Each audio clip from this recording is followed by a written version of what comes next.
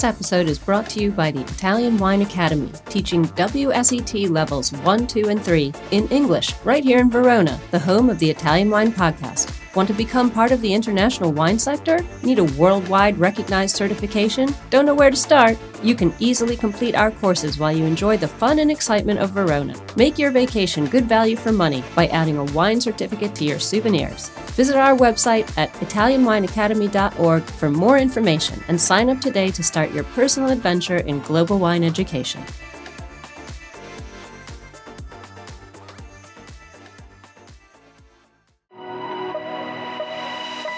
Welcome to Jumbo Shrimp Wine Study Maps. We have specially created this free content for all our listeners who are studying for wine exams. This has been a journey of development since Stevie Kim discovered Rosie Baker's hand-drawn maps on Instagram through 2 years of work by our in-house editorial and graphics team, and now the maps are available to purchase in beta form while they undergo the final proofing and editing by our expert advisory board. It's a 3-layered project because we know everyone learns differently. We now offer the complete box set of 39 maps, this series of podcasts with the maps narrated by our crack team of wine educators, and finally, the study guide book, which will be published later this year. Our map project is in no way a substitute for the material set out by other educational organizations, but we hope all the wine students out there will find our map project a new, exciting, and useful tool for learning. For more information and to buy the maps, please visit our website at mamajumboshrimp.com. I'm Jill Gordon-Smith, and this is the Jumbo Shrimp's Guide to Wine Maps. Today we're going to be looking at Champagne.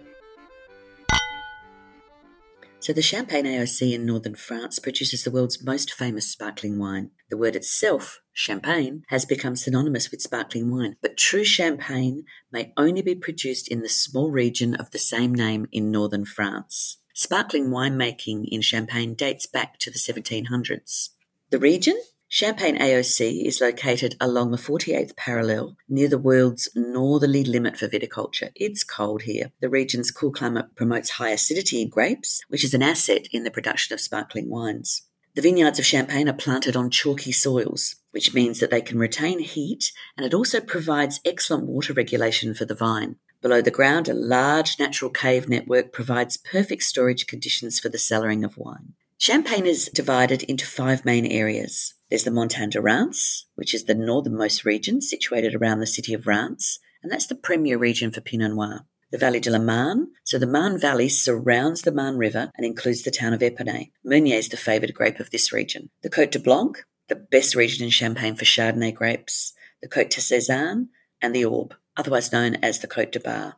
In addition, wine-producing villages in Champagne are classified as Grand Cru, Premier Cru, or simply Cru. In Burgundy, single vineyards attain the rank of Premier or Grand Cru, but in Champagne, it's the entire village that achieves the status. The 17 Grand Cru villages are held in the highest regard and are located in the Montagne de Reims, Vallée de la Marne, and Côte de Blanc. If a producer makes a wine using only Grand Cru or Premier Cru fruit, he may use these terms on the bottle's label. Champagne gets its sparkle from a second fermentation in the bottle. A still-based wine is bottled with a small amount of liqueur de tirage, which is a mixture of wine, sugar and yeast. This causes a second fermentation, and the carbon dioxide produced by the yeast that converts sugar to alcohol is trapped inside the bottle, making the sparkle. As the yeast die, they form sediment, known as lees, inside the bottle. And over time, the presence of lees in the wine contributes pleasant characters such as yeasty, bake shop, croissant aromas. Are you enjoying this podcast? Don't forget to visit our YouTube channel, Mama Jumbo Shrimp, for fascinating videos covering Stevie Kim and her travels across Italy and beyond, meeting winemakers, eating local food, and taking in the scenery. Now back to the show.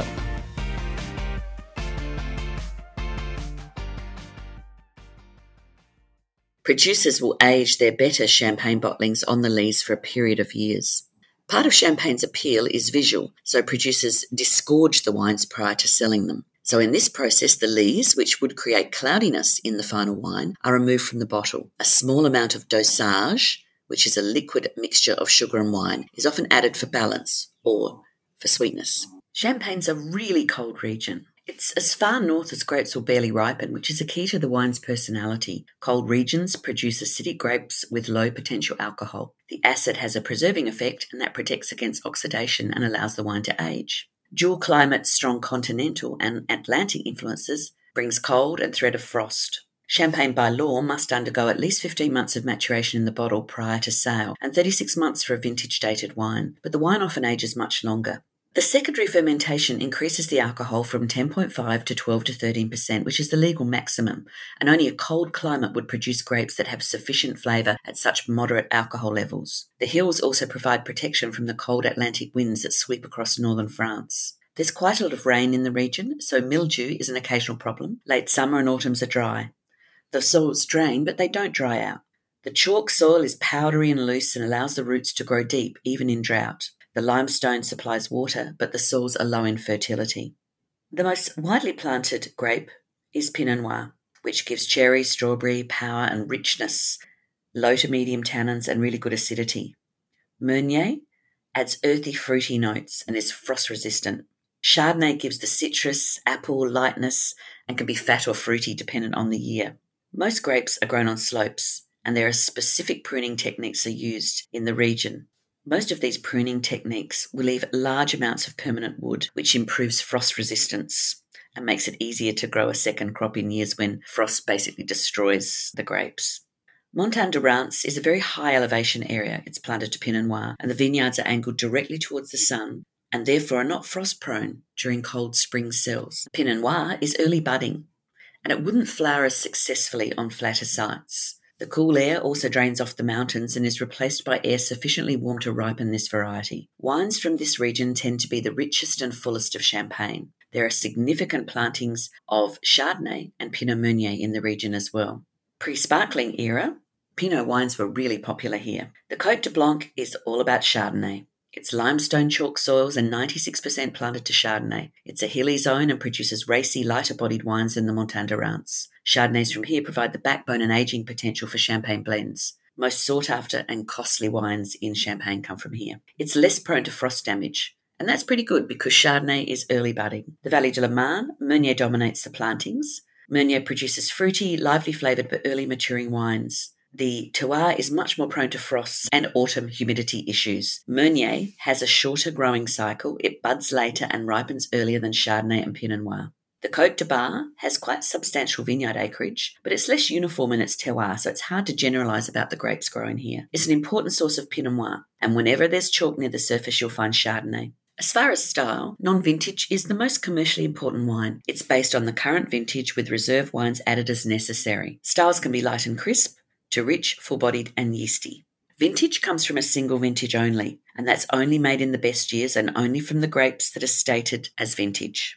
Vintage comes from a single vintage and is made only in the best years and only from grapes from the stated vintage. A maximum of 80% of the harvest can be used for a vintage wine, so they maintain reserve stocks and they're blended to show the house style as well as the vintage. It's normally 3 years on lees. The wines come from the best parcels and they have a more pronounced yeasty style. Some are left on lees for much longer, for example, Bollinger RD late disgorged.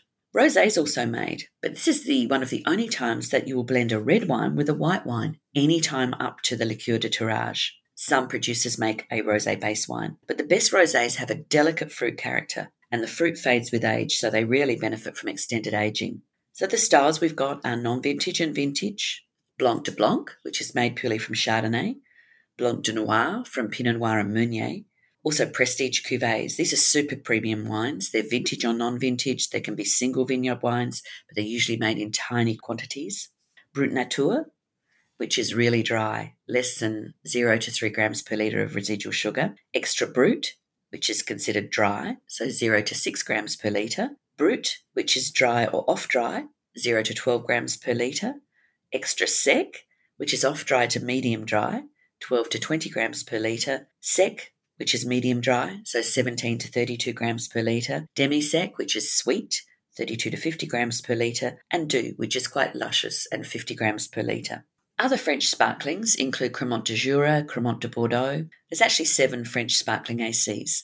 The most important would probably be Cremant d'Alsace, Cremant de Bourgogne, Cremant de Limoux, and Cremant de Loire, and they're all made in the traditional method using whole bunch pressing and limiting extraction rate to 100 litres from 150 kilograms. Other French sparklings include Cremant d'Alsace, Cremant de Bourgogne, Cremant de Limoux, and Cremant de Loire.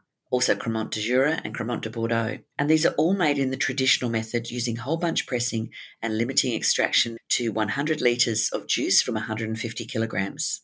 In Champagne, large brands known as negociants purchase many of their grapes from networks of smaller growers, and many smaller estates, known as grower-producers, grow their own fruit for vinification. The larger houses may enjoy more consistency from year to year, but the smaller estates may offer a more individual product. Negociants such as Moët Chandon or Veuve Clicquot can be identified by locating the initials NM on a small code on the label of the bottle. Grower-producers can be identified by locating the initials RM on the bottle code and are located throughout the region. Famous examples would be Villemar-Ancy, Pierre Gimonet, and Igliourie. We'll cover the winemaking of sparkling wines in the next couple of maps. Thanks for listening to this episode of Italian Wine Podcast, brought to you by Italian Wine Academy, offering WSET levels 1, 2, and 3 in English. Visit our website at italianwineacademy.org for more information and sign up today to start your personal adventure in global wine education right here in the heart of Verona. Remember to subscribe and like Italian Wine Podcast and catch us on SoundCloud, Spotify, and wherever you get your pods. You can also find our entire back catalog of episodes at italianwinepodcast.com. Chin chin!